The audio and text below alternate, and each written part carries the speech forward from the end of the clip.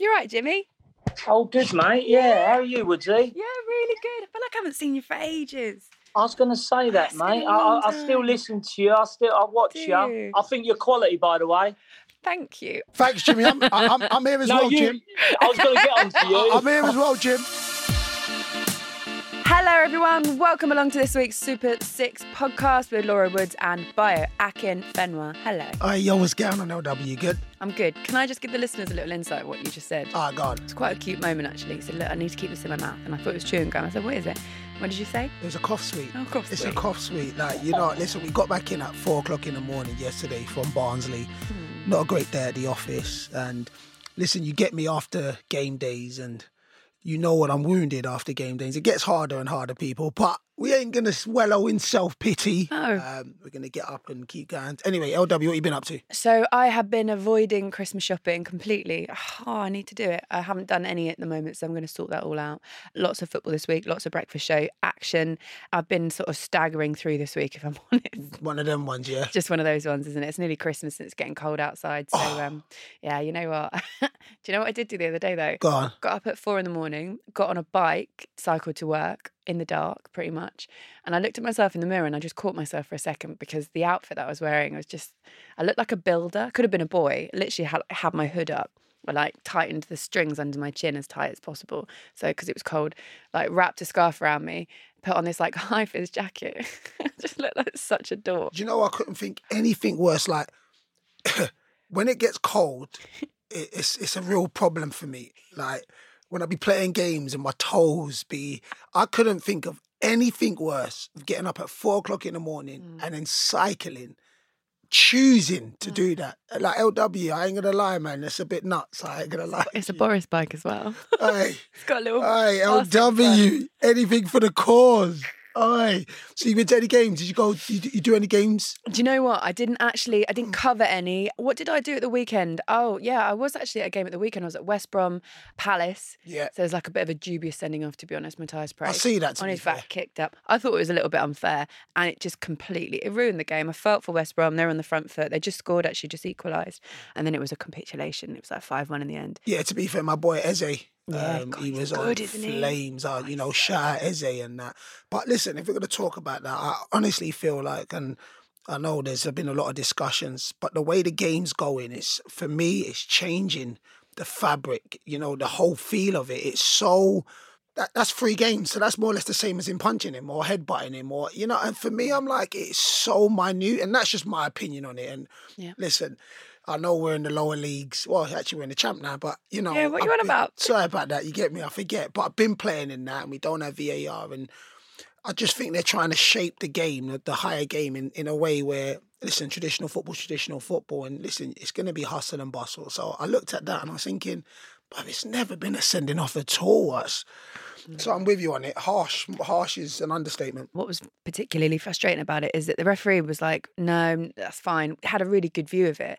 Then VAR got involved, said, come and have a little look at the monitor. So he went back and then changed his mind. And I don't know, I just thought, you watch it again and again in slow motion and I think it influences you in a different way. Not that I'm a referee, never have been, never will be. But I don't know, it was unfair. Anyway, so what have you been doing? All right, check this. So I'm going to tell you. So I think last week, my older brother came to the house and we went to go see Mums. So we're all at Mums and my older brother's talking about what he was watching, and my daughter is an anime fanatic. Loves it, right? So, I mean, I used to watch Dragon Ball Z back in the day. That was like my cartoon and that, but I'm not really an anime. So my older brother said, yeah, he just finished watching this show. And when I mean my daughter lit up and was like, oh, I've just finished it. They had a full-blown half-an-hour conversation. I was so jealous. I'm watching them two having like a conversation because my daughter, anybody that follows me knows that I got to bribe my daughter for hugs and kisses. So we play like rock, paper, scissors. Yes, so we play rock, paper, scissors. If she wins, she just says bye. If I win, I'll get a kiss. That's how I got to bribe my daughter. So she's going to go far in life. So how she's doing it, so I don't really see her too much emotional in that, even though, so when the light in her eyes with my brother was mad. And when I'm sitting there, if anybody panned on my face, I'm sitting there watching them two full-blown, engrossed in a conversation, and I'm mad jealous. God. And I'm looking at it and I'm dipping in like, oh, yeah, I've seen that. And my daughter just dismisses me. I kid you not, for the last 10 days, I've downloaded an app. I've finished one anime season and I'm on the next season because I want to have the same connection with my... Really? I swear down. So I went back to her. It's amazing, by the way. I went back to her and I finished one. She said, listen, this is the first one you should watch. And it was a show called Death Note. It was an anime called Death Note, right? And actually, after I finished watching it, she told me about two characters in there. She's like, listen, there's two characters in there and I like both of them. Fine, I've watched it. And I actually looked at my daughter because one of the characters was evil. And I was thinking, how did you like him? What bit did you like? So it made me look at my daughter thinking, yo, there's something wrong with you. We have to have a conversation. Wait till her first boyfriend comes in. Yes. Jeez. So even that. So we done that. So I finished that, went back to back, and then I started another one just so I could have this little connection with my daughter. It's mad, isn't it? Things you do when you're a father. Yeah, that's been my last 10 days, to be fair. Can I just say, as a woman, that is the loveliest thing I think I've ever heard you say. Honestly, it's so nice. So nice for you to go out your way and find something to connect with your daughter with. I was jealous. It's more jealousy. It was jealous. I was like, wait, hold on. Wait, my older brother's cooler than me. That's how I was looking at it. You lot seeing the nice element. Has it worked? Do you have a better connection the last 10 days? Oh, no. I'll be telling her because the shows she thinks are good, I think's terrible. So then she thinks I'm less cool anyway. So you're further away from each other. I'm further away. I'm like, wait, this show's terrible. She's like, oh, you ain't got no skills. You don't know this. And her and my brother, she'd be looking at my brother. She'd be, yeah, Uncle Yemi thinks it's... I'm like, yo, you lot. That's like, anyway. So this has got nothing to do with trying to really connect. I just didn't want anybody to think my older brother was cooler than me. Anyway, let's just leave it on that nicey bit. Yeah, that's what honestly, like, if I didn't like sport, I swear to God, my dad would not know what to say to me. Yeah. It would literally be, it would be a conversation of, you're right, babe, how are you? And that would be all that would come out of his mouth. If we didn't have sport to talk about, I swear that's probably why I was so into it when I was younger. It's nice, isn't it? But daddies and their little girls. Exactly, eh? Daddies and their little girls. Jeez. Predict 6 correct scores on Super 6 this week for a chance to win £250,000. Download the app and play by 3 p.m. on Saturday. Head to skysports.com/Super 6 for more details. The great guests on this podcast keep coming by.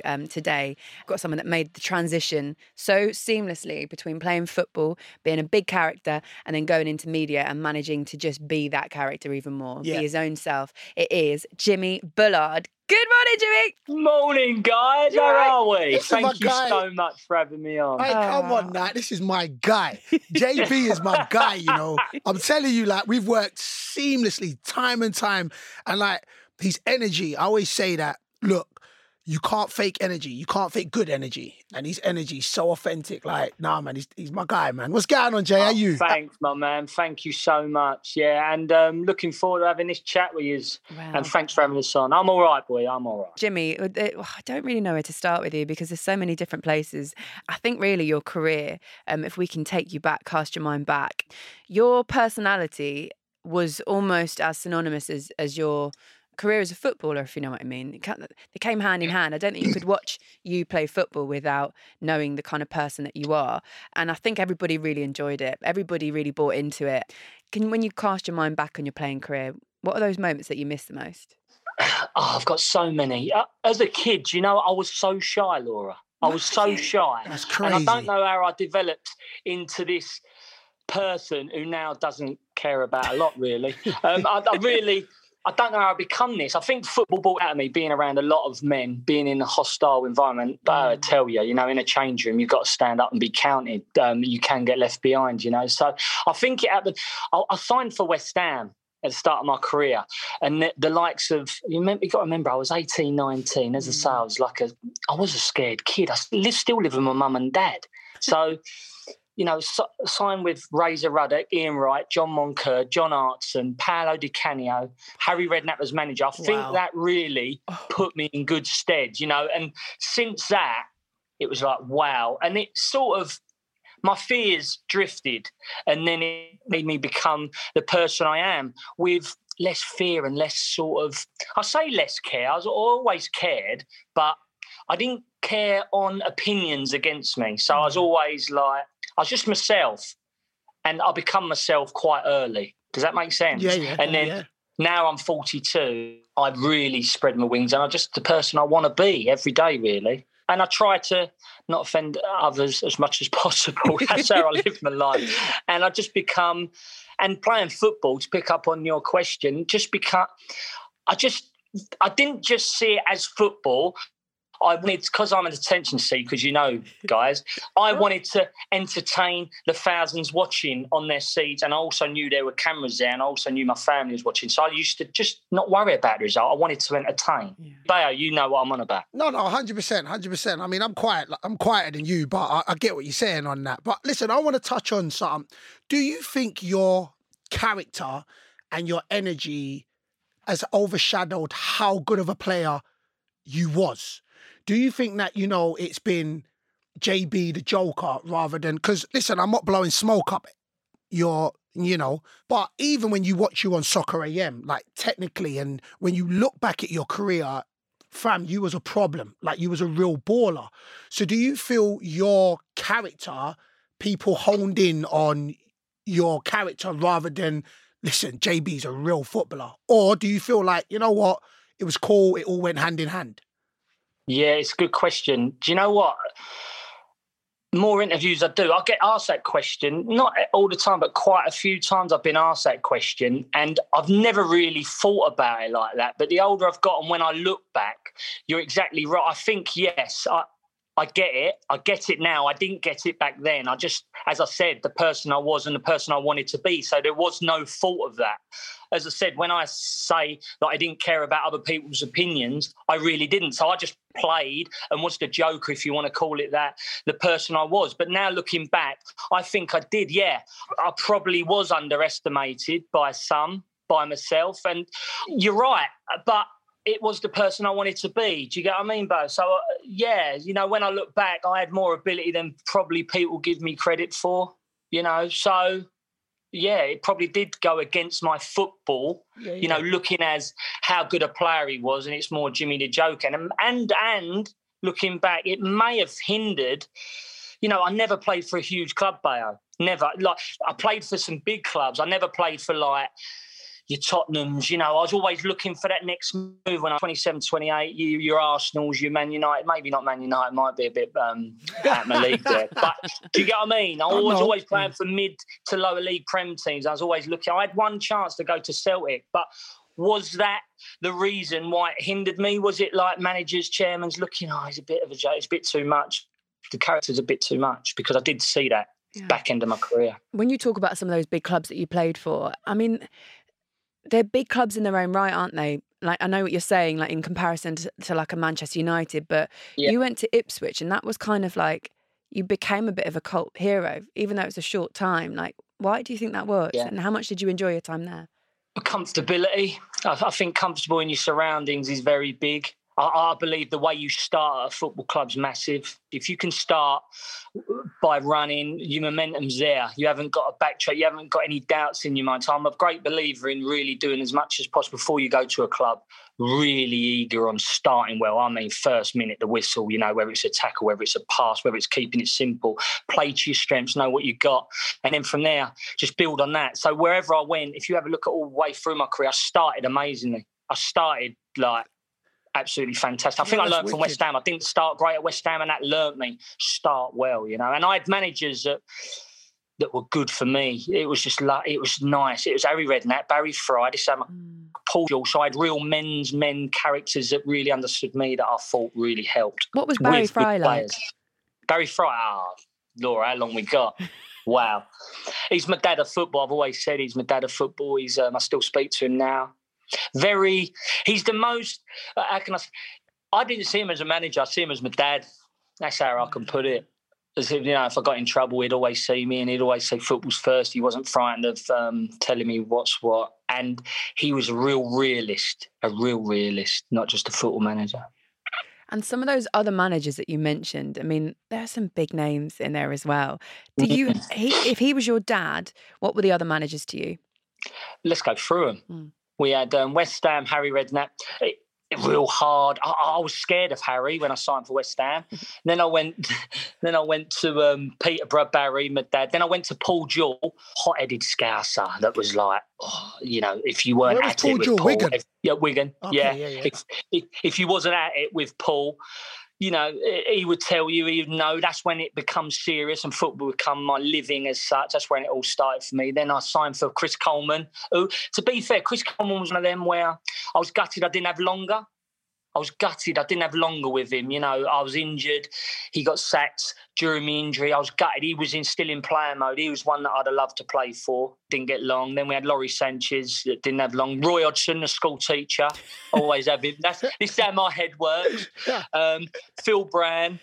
Absolute, the yo-yo I call him. He's up and down. He's popping champagne when he wins and he's all over the place when he loses. And then Cole Robinson at MK Dons, who was fantastic, the absolute football purist who loved to play football, but I didn't play too many games for him and I had enough football. So out of all them managers, so of course we're going to ask, and you touched on Barry Fry, who was the best for you? As in... Give me a category. Yeah, all right, cool. So who was the best for you footballing-wise? And then who was the best for you personal-wise in the sense where it made you feel complete both on and off the pitch? Paul Jewell, footballing-wise, because, but as a footballer and as a sportsman, we're winners, right? We always want to win. And when we win things, as you know, son, Thank you. When you win things, it makes it that much better. And that's the reason why we wanted to play football, right? So Paul Jewell, 5 years, won 2 championships, stayed in the Premier League, got to a cup final, put medals upstairs in my house that I absolutely see every day and I cherish. So Paul Jewell was that man. But to make me feel like the man I'm now and started Barry Fry. Barry Fry just made me feel like I could do anything. All right, so then... But I'd say Roy Hodgson tactically was unbelievable. So who didn't you get on with then? Oh, there's a few. Do you know what? Do you know why I don't go down this road? Because I've got a very vicious tongue. And them men that I didn't get on with, no. And I've told them. And so that means if you've told them, you can tell us. So that's cool because it's not like you haven't said it. So if you told them, you can tell us. Who didn't you? You don't have to go deep, but just who didn't you just like, nah, my energy just didn't take to you. I don't do it. So I'll tell you the reason why I don't do it.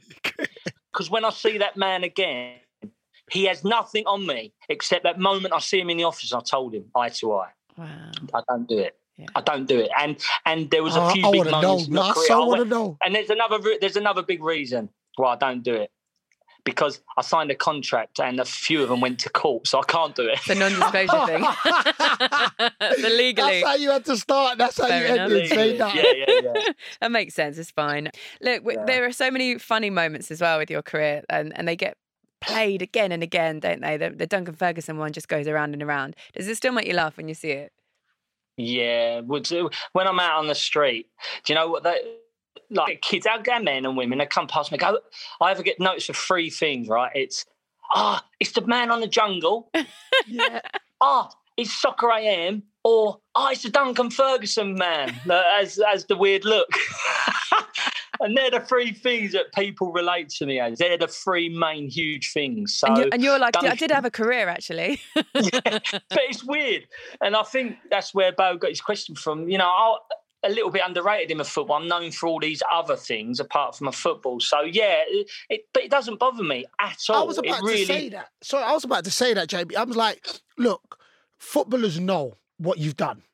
Footballers know that. And listen, I have said that, and we'll touch on it a little bit later, that I actually want to get to a point when I finish my career and I move on to the next bit, I also want them to say, and he did play football as well, just because I'm doing well in other, and that's what you're doing now.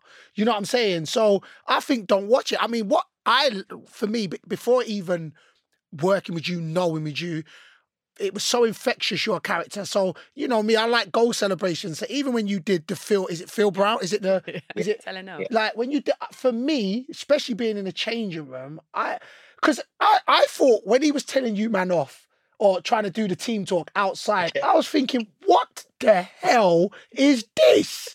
That for me, and then for you to flip it on its head, for me, I thought it was just pure you, but before I knew you, if you understand what I'm saying. So listen, I thought it was amazing, I'm not going to lie. Yeah, as all them celebrations, though, you know, and even though I take credit for it, we was having pre-match meal on a Friday evening, and Paul McShane, the mad Irishman, said, "We got to do that." It was away at Man City the year after. We got to do that. We got to reincarnate that, and then whoever scored done it. And I just I'm lucky I had the penalty and I scored. So that could have been anyone, really. Yeah. We all bought into that. But we did put it to bed. Phil Brown, you know, he'd give us a look afterwards in the change room, like, no more, boys. We put that to bed. And, yeah, it was amazing. Still see it. Still, you know, kids... I've been in a shopping precinct and I'll get 6 kids drop to their knees and like tell us off and start filming. I'm like, what are you doing? It's just nuts. So it's fantastic. It's great. Before we move away from your career, I just want to, and because there's, I mean, when I say career, I mean footballing career. Before we step away from that into what you're doing now and how you transitioned, what are those highlights when you look back at it? What are the biggest moments that you'll always cherish about your career? One, as I said, with Wigan winning championship and winning a medal, that was always what I wanted to do. And then it progressed, and then we went in the Premier League. I always wanted to play in the Premier League as a kid in a playground. I always see that as the pinnacle, you know, play as high as you can in English football. The Prem was like, wow, like if we're playing the Prem, that's big time. So I achieved that. And then it went on, wow, can I play for my country? And then I got picked by Fabio Capello. I mean, still celebrating that moment. So there's your 3 big things, you know, really winning things, Premier League, playing, but getting there with Wigan. And getting there with Wigan was an amazing achievement. You know, we put Wigan on the map, really. As a Division 1 team, when I went there, and we went up with the same players. We had a few add-ons. Jason Roberts, Nathan Ellerton made a huge difference to us. You're only as good as your strikers, in my opinion. And then finally getting in the England squad, which was an absolute monster. And also, I would say, getting to a Carling Cup final, that was an amazing day against Man United, even though we got stuffed 4, but it doesn't matter. All amazing. So I want to take you back. Listen, you'll know that, bruv, you're a skinny brother. You're a skinny brother now, so you would have been a skinnier brother when you started the game. So, you know what I'm saying? So, I just have to throw that out because you're my guy and I could be real with you. So, you know, coming up, so when you was coming up in the game as a little kid, did you get that, listen, you're too small to play? I mean, you would have always been probably technically gifted, but and how did you deal with that? How did you deal with like we all would have got rejected? How did you deal with, no, you know what? I'm good enough in who I am to make it. So how did you deal with that? Just for those that don't know, you making it. Absolutely. And it's a good question, mate, because there'll be a lot of kids out there that struggle with that, especially in English football. You know, my boy's going through it now. You know, he's 13, but he's more in an 11-year-old's body. And you can be a 13-year-old in a 15-year-old's body. So there's a lot of power and pace difference in that. Yeah. I felt that as a kid. I was very tiny, as you say, skinny brother. Do you know what I mean? So that was me. And technically, I felt I was there. But power and pace is such a huge part of the game. Is even more so now. I really struggled with it. I didn't even get in my school team, you know, Bo. I didn't, you know, I was like 12th man. I was always sub. And it was like 14, 15, 16, I started to develop. 17, I went into men's football. Then I even struggled with size still. Because if you look at some of my photos at West Ham, I see the other day, I was so tiny. And I remember Harry Redknapp going into he signed me one summer. I went into that summer and he said, Jim, you've got to get in the gym. You're ridiculous. I can't play you because of your size. So straight then I was feeling the pressure from my own manager. Yeah. So size has always been a thing of mine. But then it's weird because to answer your question, how I dealt with it back then, I don't really know. I just got on with it. And to have a strong mum and dad that always drummed into me, especially my dad, it ain't about size. He see my attributes. My attributes were fitness. I'll tell you one thing. I was the fittest player in the Premier League. I was the fittest player in English football. No one would beat me at fitness. I don't mean power, strength in gym. Yeah. I mean athlete. I mean I would cover 13K a game, bro. Yeah. That's animal. So that's your strength. Yeah. I'm not saying running around the pitch is everything. That's my strength. But that's because of my size. But I didn't have no managers see that as my strength until I went to Wigan. Okay. And then people going, wow, look at the kilometre he's finished. Look at the ground he's covering. But then I also was producing. And then I was running off folk like it's going out of fashion and scoring. I was like, you're blowing, isn't you? Like, you're 18 stone, your muscle counts for nothing now. And then I started developing into this character I'm now, very confident. And I was like, I want to keep... My fighting weight was 12 stone 2, which was nothing of me.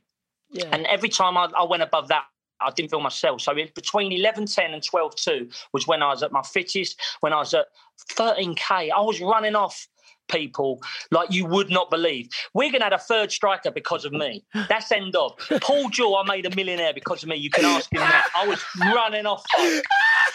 That's because of my skinniness. Yeah, that's because I was Mo Farad up to the max. Do you know the worst thing is, bruv, he said 11:10. That's my right arm. That's I mean, that's not much more than what I weigh. What? That's crazy. But again, your strength is your strength. So I salute on that. But it's so important for the kids watching that. Know your strengths. Exactly. I see wingers and kids trying to take boys on and they've not got it. But there's other strengths you can get. Do you get what I mean? There's so many ways you can play football, but as soon as you realise your strength, you'll go. You'll find a way. Do you get what I mean? Listen, and work on your weaknesses. Of course, I'm with you on that. And listen, I'll always say, in the sense where earliest you can figure out what you are about, the better you will be. Like I've kept said it. People said about getting to the champ and how am I going to cope with defenders? I was like, defenders was faster than me in League 2. They're faster than me in League 1. They're going to be faster than me in the champ. I have no quarries. You will never see me run away from a centre half, but be comfortable in I think that's the most powerful thing that you said, JB. So, salute. You found your way. You found your way, though, innit? Do you know what I mean? You found your way. Obviously, if power and strength's your way, I'm going to put it all in my box and you best get power and strength, you best find something to fight against me. Exactly. But that's in all walks of life. That's like in presenting you're doing now. Find your way, find your strengths to come across. You know, do you know both what? know about that. That's exactly, actually, when you were saying that, I was just thinking it works with everything, really, doesn't it? Because like you say, you have to be in the same way that you find your strength in football and something like that. You do that in presenting, and once you've got it, it's authentic. If you don't have that and you don't identify what it is that makes you individual, makes you strong, you can't be authentic. I think it's different. Ain't nobody can do you or be you better than you. And I'll always say that. Ain't nobody can be JB, ain't nobody can be LW, ain't nobody can be Hakim, ain't nobody can be you, do you better than you. So do that. You know what I'm saying? Don't try and be anybody else. Brings me on nicely, actually, to retirement. Were you ready for it when it happened? Do you know what? I think I was. I found it hard to make that move go in on that day. As a Monday morning, I woke up, I always remember it. It was at MK Dons. So my career was rapidly, I was going down in the leagues. But at the same time, my body couldn't take it. My knee couldn't take it. And it was time. So to answer your question, I felt I was ready. It was horrible because I didn't want to stop. I felt I could have gone couple of years, but it would have been in a medical room. It wasn't training as much, so it was that time. But it's always a horrible feeling, isn't it? If that's what you've done for 20 years, I want to lead on to that because I know I'm coming up to that. Like JB, I know I'm coming up to that. Like I played Barnsley yesterday, and that feeling after games where it's demoralising physically and mentally, and everything's a struggle. And I'm getting to that. So what was the defining moment on that Monday when you was just like, nah, you know what? It's just too much. Because I listen, I've sat down and LW, I'm here after games. So the next day we film is after games. And she knows when I've played because how I drag myself through the door, it's problem. And the thing is, I'll say for me, I'm a competitor still, innit? And I still get the buzz of the changing room. And I guess the only flip is I'm playing the highest I've ever played. Whereas at this sort of age, you was going down. So I'm holding on to that. But the fight I'm having with my body. So what was that moment with you where you was just like, nah, you know what? I've got to be done it. I don't think it's one moment with me. I think everyone will be different on this. And I think you might be different. You might be the same. But I do think everyone have their own little niches and scenarios. But I remember I was training. I was at MK Dons. Remember Alan Smith played for Man United? Yeah. He went to MK Dons. Good player. I remember leaning up against him. This was Friday, the Friday before I finished on a Monday. I remember leaning up against him just in a training field. And I just fell to the floor, mate. It was embarrassing. I crumbled.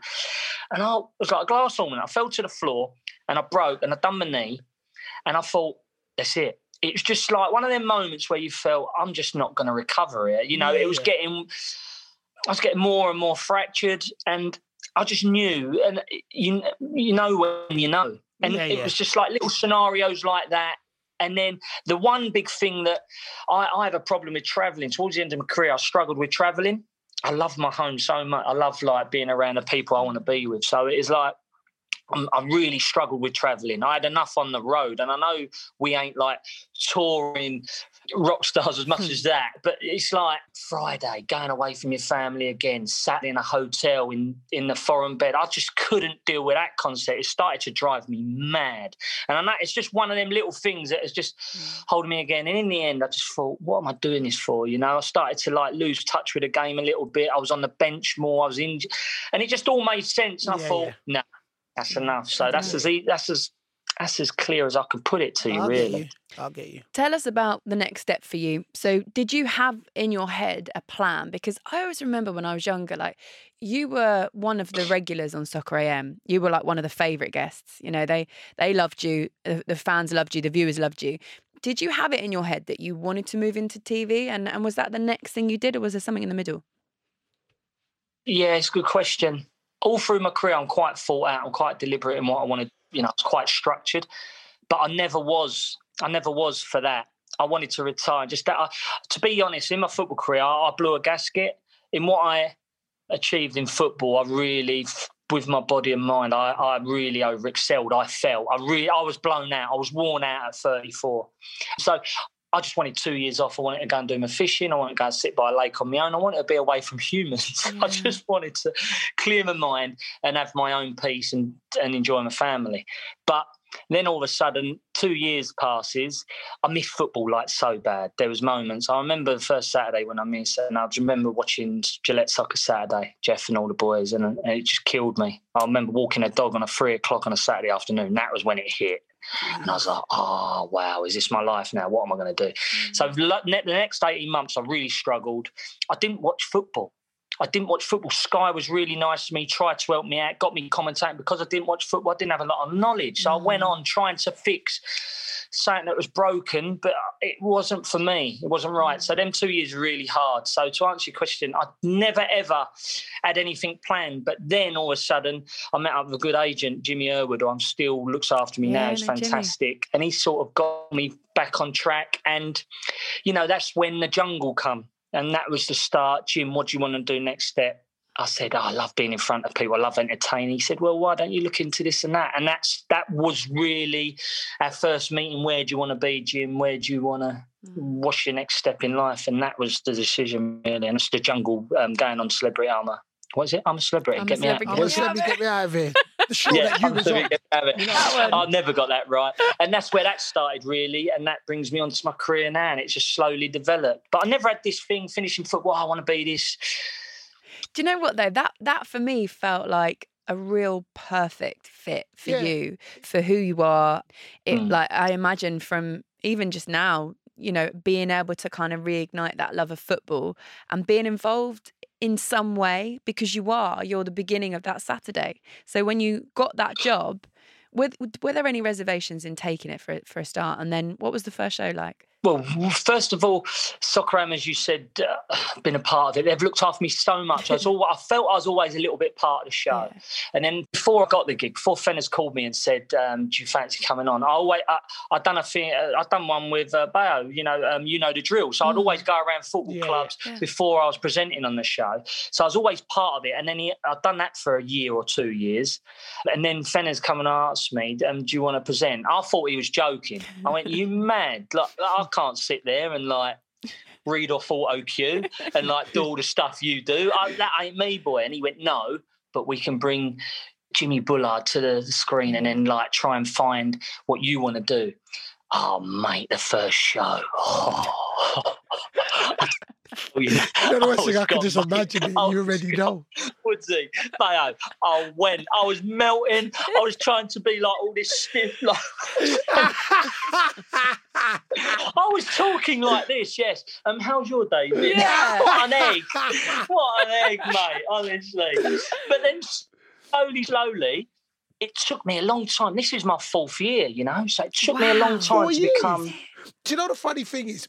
So, I guess not that we got short memories, but you kind of only think of Jimmy Bullard when you think of Soccer AM. And I know Lovejoy, Chamberlain, they've been doing it for years. But when you say the fit is just right. It is, isn't it? It's just right. Hey, JB, the fit is just right. Really? Well, look, for you to say that, I'm not just saying it, and I know it's nice work, but that means a lot because, you know, you've had some big, you know, Helen was there 20, I think it's 22 years, fantastic. Some big boots to fill there.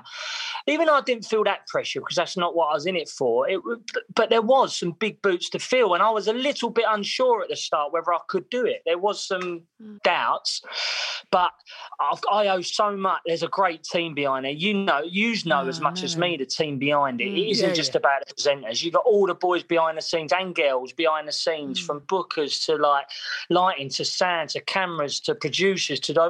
You've got such a big crew behind there. People give you so much knowledge. But a massive thanks to Fenners, because what he done was understood my strengths and put me and let me find my own strengths in it. It took a bit of time, to be honest, for me to be comfortable on screen, but now I go in. So that man, to see that image was really the icing on the cake. He was the one that really took the jump with me, because it was a gamble. Yeah. It was a gamble. And for you to say that is great for me. You're in the game. So it's great to hear your peers, if you want, say great words like that. I feel comfortable now, but I didn't. Couple of things I just picked up from what you just said. First of all, which I can only say now that I've been doing it for a few years now, consistently, you know, permanently as a presenter rather than just kind of like dipping a toe and that sort of thing, is everyone is really crap when they start presenting. Like, because it's just not a natural thing to do, is it? Like, everyone's crap. And for anyone out there that takes to it like a duck to water, I mean, that's real talent. Like, if you can do that, that's amazing. But I genuinely think that everyone is a bit crap, because it's just, you have to get used to that environment. And then also, for what I always think it takes is for someone like, for you, for example, a Fenners, to go, right, I see something in you and I'm going to back you. And I'm not just going to back you for a show and then drop you if it doesn't work. You're a long-term project for me. I think that's what it takes, isn't it? And it's similar in football. I felt that. Yeah, guys, you've hit them now on the head. Long term, you need someone to believe in you, absolutely. And that goes with anything. You know, we're talking about presenting now. But you know more, you know as much as me in that game. You need, if you're comfortable in your surroundings and the people you're working for and with, you know, you can see they believe in you and you got your own belief. You can go and achieve great things. That's what I believe. You know, I've got the belief there. You just need to be given platforms. You know, the same as you look at your career. I used to spend a lot of time with you in that in the Soccer Am. You know. Yeah. You're amazing at what you do. Listen, I'm tired of this. I'm so tired of this. Every guest that comes on gives her so much props. Every single guest. They'll be like, yo, man, LW, man, you're just amazing. Look what you've done. And I sit here and I'm looking at her thinking... Oh, really? You get it all the time? No, I don't, JB, Jimmy. Carry on. All the time. I can't believe you interrupted him. All the time. We need to get more girls on so they can say how good I am out here, cuz. I'm telling you, I'm mad. You know, I want to ask Bayo a question. Can I? Yeah, of course. You can. He's dying for you to ask him a question. I'm here. No, I'm playing golf. What's up? So when you're playing football at the minute, obviously. Yeah. So great, it's still in a championship. Do you know where your next career move's going to go? Oh, now. Does. Okay, I wouldn't say, and I hang up my boots, I'm exactly going to do this. But what I have done is I've started to implement my next steps. So one thing is, like, I didn't plan my career to maneuver this way. So what I've done now is I've put little... in place. Yes, little things in place. Stepping stones where I know I'm got foundations. Yes, that's exactly what I've done. So for me, it's just... Don't put no roof on top of you. Don't put yourself in a box. You know what I'm saying? That's Let's think of it as a building. Yeah. You're built like that as well. Just think I remember me and JB did the drill and we had to go against each other and I had to ragdoll him on the floor and messed up his shoulder. But that's because he was banging top bins and that. So I was thinking, I've got to hurt this boy. Woodsy, he hurt me. You know when you're actually hurt and you don't want to show, and it's like, his face, he's hurt. It's like this. It's like. All the blood goes and it's actually horrible pain. I fell on my shoulder like that. Oh. Extended it and I felt something go rip and I was like, oh no. But I didn't want to show him. But I was on the floor. How long bail? You knew, didn't you? Do you know the worst thing is? I knew that I gave her a little bit of. I was like, oh no, look, there's cameras on up. Let me just show people I'm strong. So I went, and then when he went down, when you hit my side, I'm thinking, oh. Bruv, this, because you know, he's small and that, you know what I'm saying? It's like at Wickham, it was at Wickham it was on the pitch, it was on the far stick. I've peeled off, and then I'm thinking I'm going to have a fight with him on the back stick. What are you thinking? No, you know what? Listen, and you've mentioned it a few times in the sense of how important your family is, how important that you like being around people, people's energy. So how did you deal with lockdown? How did you deal with not being around? How did you deal with it? How did I deal with it? Being around family, that's all we could do, right? If you're lucky enough to have your family in your own household.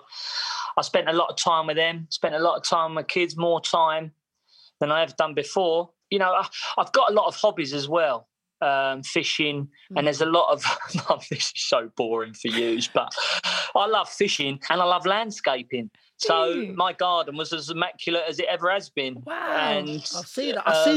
I see you had some work done with your garden. Yeah. And I see it. Nice, man. He's a baller, man. Proper put a pool in there and everything. Oh. Yeah, I loved it. I just went to graft, basically. I just grafted. I was a builder, decorator. That was my first trade for 5 years, so I know my way around. I know what I'm doing. I know what I wanted. I had a vision. I went and done it. I love that. So lockdown was quite good for you then? Yeah, sometimes. It's like, when you start something, the foundations, you look outside, you're like, oh my God, what have I started? Yeah. I follow him. I see him. He posts his fish and that. I won't lie to anybody. For me, fishing, his ardent strike partner named Cody McDonald, and he loved fishing.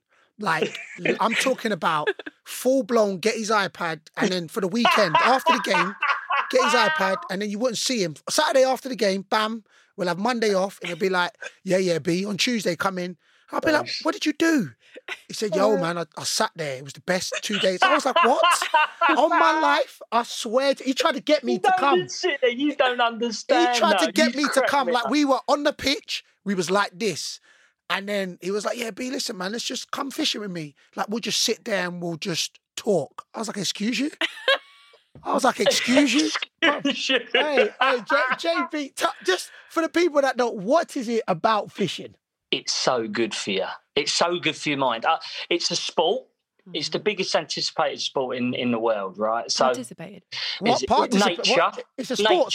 And the hunting in the man. That's, if you want the raw aspects of angling, that's what it's about.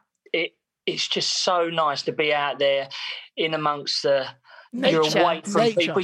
How much we like people, it's nice to get away from each other sometimes and have your own mind thoughts, and it creates a lovely environment and nature, and also the sport and the hunting in the man, like when you actually primal see fish, hunt fish, catch fish. Look at him. He's gone caveman on us. See fish, hunt fish, get fish. See, you'd be good at it. You'd be good at it, Bio. All right. No. Well, I've got an idea, though, because the thing is, obviously, Jim, you love it so much that you got a new podcast. You already have a big The Magic Sponge is so popular. People love it. He had me on the Magic Sponge. It's brilliant, isn't it? He had me on it. Right. But you're going to start another one, and it's coming out this Sunday. Bobby Zamora is your first guest, and it is filmed while you're fishing.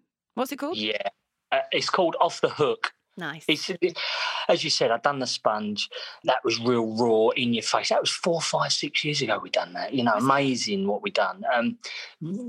Had such a crack. And I thought, I always knew in my head I wanted to do another podcast, but I wanted to sort of create an environment. It's a bit different, and somewhere where I could take the footballers, if you want, and the boys I knew and the girls I know, somewhere different and a place where I wanted to be. Now, I'm not a very indoorsy person. I like to be outdoors. So I thought, why not fishing?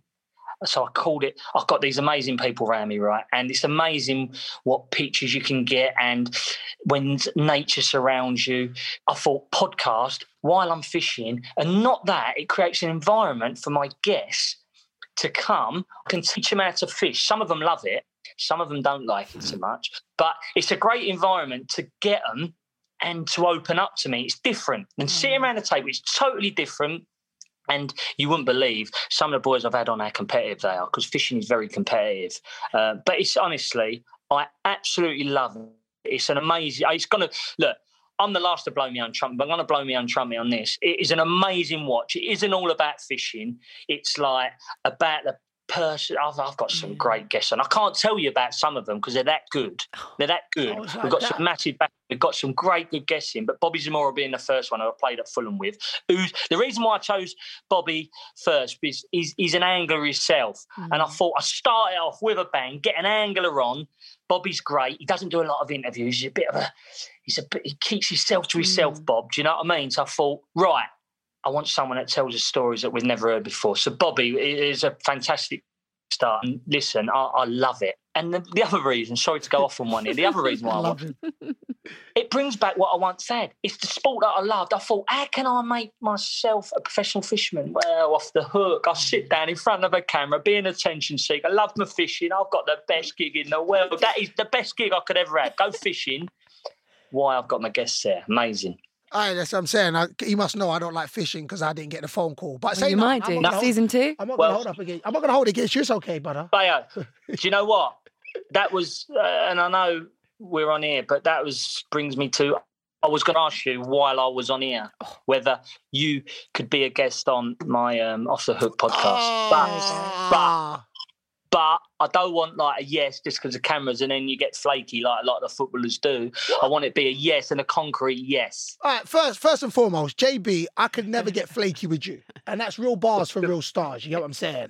Like, but I just want to say, you know what I'm saying? I just want to say, like, I'm going to do it because it's you. And it'll be the first time ever that I'll be doing this fishing thing. So I'll do it because it's you. So 100%, it's a yes, and it's quote me because we're recording on this. So we're doing this. Sweet, you're in. I can't wait to hear it because I feel like I want to know what you wear. Yeah, it's going to be problematic. straight on the fashion. Are we doing this in the summer? Are we going to do this in the summer? Because, hey, JB, as big as I am, when I'm cold, bruv, I act like a big-ass baby. I'm not going to lie to you, brother. But have you got welly boots? No, I'm going to have to go purchase that. Bruv, I'm telling you, there better be a blow heater. I'm telling you. Listen. We make sure all the guests are comfortable. Don't worry about that. And to be fair, to answer the question, that's what it does. It does make a comfortable environment for the guest and a different environment for the guests to open up. And, you know, I can get right into them. It is good. It's fantastic. I promise you one thing. God, I say no. I'll go with you. All right, listen, for people that don't know, so, JB, you own a pub. You're a landlord of your pub, right? Yep. Hey, yep. So I actually didn't know that. I knew that because I remember, like, I was trying to get a job there sometimes. I ain't been there. I was trying to get a job there sometime, but you know what I'm saying? No, because I follow JB in it, and so I remember when he was looking for some staff and that. So how is it? What made you go down the pub route? My family, really. My dad's from the east end of London, and his dad had so many pubs back in the 60s, 70s. So my family's always been publicans, if you want. The pubs are a dying trade. Before COVID come along and hit, the pubs have really been struggling. So it's in my family's roots, really, and a pub come available in the property crash 12 years ago. And this pub sat in the middle of Crayford on top of the hill. We see it as iconic. We see it as, you know, in the middle of South East London, absolute perfect pub. There's a lot of pubs closing down. So we see it as a business venture and one for an enjoyment for a family that I could give to my dad. And it's the best thing I've ever bought. Wow, it's the best thing I've ever bought. So, you know, for a lot of reasons, it's the best thing I've ever bought. It's been tough. obviously with this COVID hitting. But honestly, Bo, that's the reason why my dad, it's in great hands. You know, I knew as soon as I put him at the helm, he'd just fly with it. He loves it. We love it. But it's a great thing. It's absolutely fantastic. Do you ever get behind the bar and serve? Do you help out? Yeah, I have done. I know how to pull a pint. I know how to chain. Yeah, I can run a pub on my own if I need to. Yeah. But you've got to live and breathe it. It's every day, you know, you've got to live there. You've got to, you know, basically you imagine you live upstairs in your own houses, wherever you live, but your living room downstairs is full of people, you know, that come in and have a drink. You know, publicans don't have their own space a lot. It's only the upstairs they have. They've got people coming in their properties at the bottom. It's a tough life. But for the publicans, it's their life that they want to live. They love it. They love being around people. So any publican out there, you'll know what I mean. I've just changed managers in my pub, you know. It's a real tough, hardy, but rewarding at the same time. If you really love the pub life, it can be a fantastic job.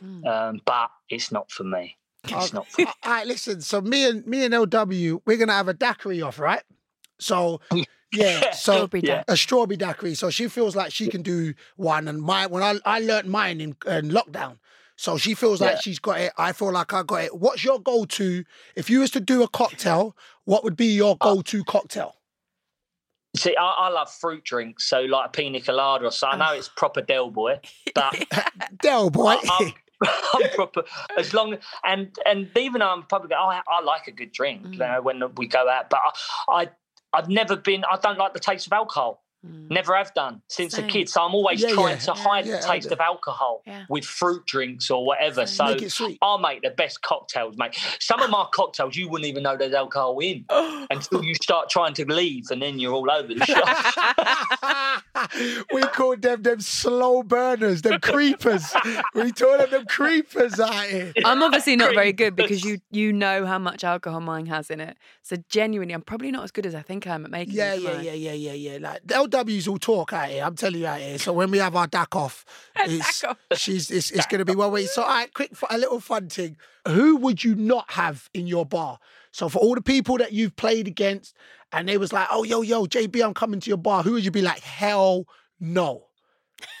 Not coming to my bar. Who's barred from your bar? No, I like that. Who's barred from your bar? I'll tell you who's barred from my bar. Neil Razor Ruddock. Oh. I wonder why. Yeah. He's the monster, mate. Yeah. Honestly, he's a loose cannon. I love Riise and I still absolutely love him. Another one as well, Tamer Hassan. Do you know Tamer? Yeah, but both of them. The actor.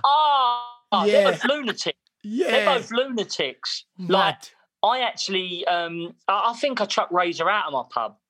No. Do tell. Yeah. Tell us the story. Yeah, I can't. Huh? JB, you can't give us and take away, bruh. Huh? He's just mad. I said, Ray's like, it's drinking too much. Don't worry about it. Like, this was like, we done the magic sponge in my pub. Oh wow. We filmed it as me, Tubes, you know, from Soccer Am. I had him on Razor Ruddock. We had like a load of us around a table. We rolled the cameras for 4 hours. We could only edit 15 minutes of it. It was fantastic. You know, lads, and all that was all in. Lads. About 15 of us. Brilliant. Oh, but, amazing. Hey, that's a good answer. There's a few that I wouldn't want in my pub, but that's you know, that happens, don't it? We're good with that. I suppose that really, my last question was basically who the wildest is that you've been, because, I mean, you've got teammates, managers, like colleagues now as well. Who's the wildest that you've had on a night out? It's probably you, isn't it? What, a footballer that you would know? Yeah, go on. I'll tell you who's bananas, but a silent nanas, like a silent assassin. Wayne Bridge. Wayne Bridge, yeah. No. Bridgie. Yeah, Bridgie comes across, hello. Yeah, exactly. So you quiet. Get him on a night out, mate. It's like, oh my God, what's happened here? Oh, wow. To be fair, you know the thing is, I full-blown know that. So, you know, in the changing room, you've got a player who is so quiet. That's why I love like the Christmas do, because you see them in their natural habitat. True colours. They're true. And you're like, yo, you are mad. And you just look at them because they're prim and proper throughout every day, coming training, dressed. Yes, sir. No, sir. 3 bags, 4, sir. And then on a night out, the man put their thing on their head and they start dugging or doing a running man. You're like, what the hell? Then they come in Monday and go, what's the matter? What exactly? You what? Didn't do nothing. You're nanas. Oh, Bridgie. We're very Bridgie. Right. Snap. Listen, we could talk to you all day. I could. I mean, Jimmy, honestly, it's always such a pleasure to catch up with you, and it's so good to see you doing so well as well. Thanks, guys, and thank you so much for having us on. And cheers. And I respect you both. You know that, don't you? Well, we'll come to the pub one day. 100%. No, JB, we're coming. Yeah? Say that again? No, you won't. Oh, You're mad as well. We're the ones that are barred, aren't we? Don't make out you ain't mad, would you? I've seen you. Don't worry about that. You're nanas as well. That's you two out here. Hey, JB, I'm a quiet brother. Don't do that. Don't put me in there, brother. You know what? But when you guys were saying that, anytime you when you were saying about Weighing Bridge, I was like, I'm just going to keep quiet here. Yeah. But yours is not even quiet. I don't even care, brother. I know you're mad, so it is what it is. I've been out with you as well. Jeez. Yeah, look, you got to enjoy yourself, right? You got to enjoy yourself. Otherwise, what's the point? Exactly. Jimmy, listen, good luck with the podcast. We can't wait to hear it. Good luck getting bio on there as well. I'm there, man. Yeah. And we're still watching you on Soccer Aim. We're absolutely loving it. We'll speak to you again very guys, soon. And for everyone listening, watch out. Off the hook. It's going to be blinding. See you later. People. Blessings, JB. Jimmy. Major love. Bye.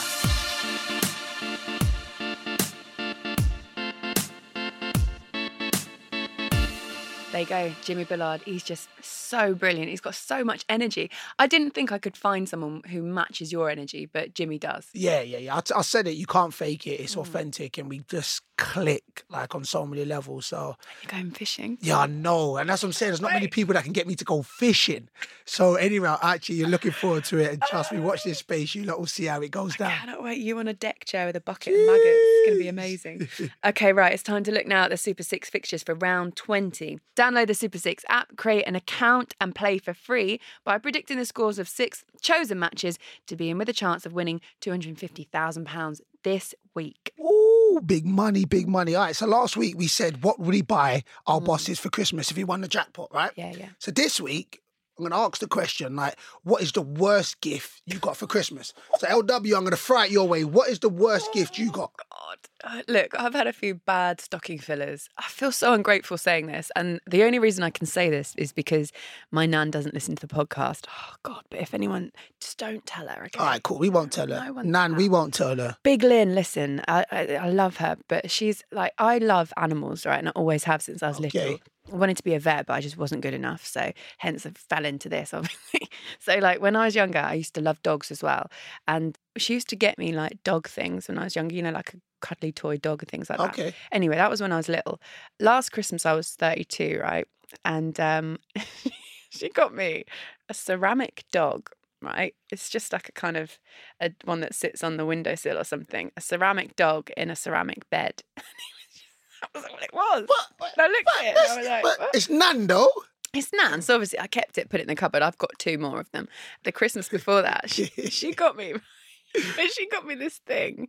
It was like a puppet, like a dog puppet. See, now that's bad. And that one is bad. Like ceramic, you know, I want to say old folks do that, but you know, they kind of, old folks kind of like that sort of, it looks nice and that dog puppet. So what you do? Woof, woof. It's like a hand puppet thing. And I looked at it for ages and I was like, what is it? And it was just a dog, right? But it didn't look like a dog. It looked like a werewolf. And I put it on my hand and I was like, and I realised it was actually a toy for a dog. So she hadn't realised. Did you have a dog at this time? No. Oh, yeah. That's a bad gift. That's a bad gift. That is a bad gift. Yeah. It was the funniest. Nah, I ain't going to lie. I've definitely got a picture of it somewhere. I'm going to find it. We'll have to get up. Nan, that's a bad gift. I'm not going to lie to you. Oh, don't tell her. Obviously, don't tell her. Well, to be fair, I'm trying to think of mine. I guess one of my worst gifts was my other half got me... the worst thing is she got me a suit, right? And they watch you open it and they kind of look at you. And I was thinking like, the suit was bad. It was too big, but she looking like, yeah, I've done it. And you know, you looking at like, you kind of are thinking, yeah, you know what? Yeah. Thank you. To me, that's just to be fair, she's not a great gift giver anyway. So I think she thought, yeah, I've come trumps. And it actually really wasn't. So I have to say it was maybe a 2 times big size suit that was kind of military green. Listen, it wasn't great. So you didn't, did you fake that you liked it? Yeah, I And gave then- the smile. I was like, Oh. yo, a good looking at a suit. Because there was, because she was, her whole energy was like, oh yeah, this year I went above and beyond. I was like, Oh, no. you really didn't. I'll just tell you that now. But I guess that's got to be my worst gift. Now, listen, we also have our Super 6 League, so you can join by using the code SUPER6, and there is a £1,000 prize for the winner of that league. A reminder as well, you can invite your mates to join Super 6, and if any of your invited friends go on to win the jackpot, then you yourself will win £25,000. Amazing. Prediction time. So here's our 6 fixtures. We're going to run through them and say who we think's going to win, not just that, what the score's going to be. So, Bio, first one, Blackburn v Norwich. Tough one. I think 2-1 win to Blackburn. I'm going to flip that and I'm going to say a 2-1 win for Norwich, actually, despite the fact they're away from home. I think they're looking quite good. Okay. Birmingham v Watford. I think it's going to be an away win, so I would say 2-1 Watford. Yeah, I think I'm going to stay with you as well, 2-1. Okay, Bournemouth v Huddersfield. I'm going to go for a home win. We got Bournemouth next week, Tuesday, so I hope they do win, so they take their foot off the gas when they come against us. So I'm going to say 3-1 Bournemouth. I'm going to say 2-0 Bournemouth. Okay. Forest, Brentford. Forest are going through it at the moment, and Brentford are looking good. So I'm going to say, I'm going to go for a 1-1 draw. Oh, I'm going to go for a 2-1 win for Brentford. Okay. Borough v Millwall. Away at Middlesbrough, both direct teams. I'm going to also go for a 1-1 draw. Oh, are you? Yeah. Do you know what? I think I'm going to go for a Borough win here. I'm going to go 2-1 for Warnock's boys. All right. Derby v Stoke. I'm going to go for a 1-0 Stoke away win. Oh, do you know what? I'm going to go for a 1-0 Derby win. Yeah? Yeah, why not? Why not? All right. That is it for this week. Thank you so much for listening. Thank you, Jimmy, as well, for joining us today. We loved it. Come on, JB. Thanks for that, brother. Remember, if you want to get involved on Twitter, you can follow us at Super6 and you can use the hashtag Super6Podcast. Don't forget to like and subscribe to make sure the podcast downloads automatically each week. See you next time. Take care, people. Peace.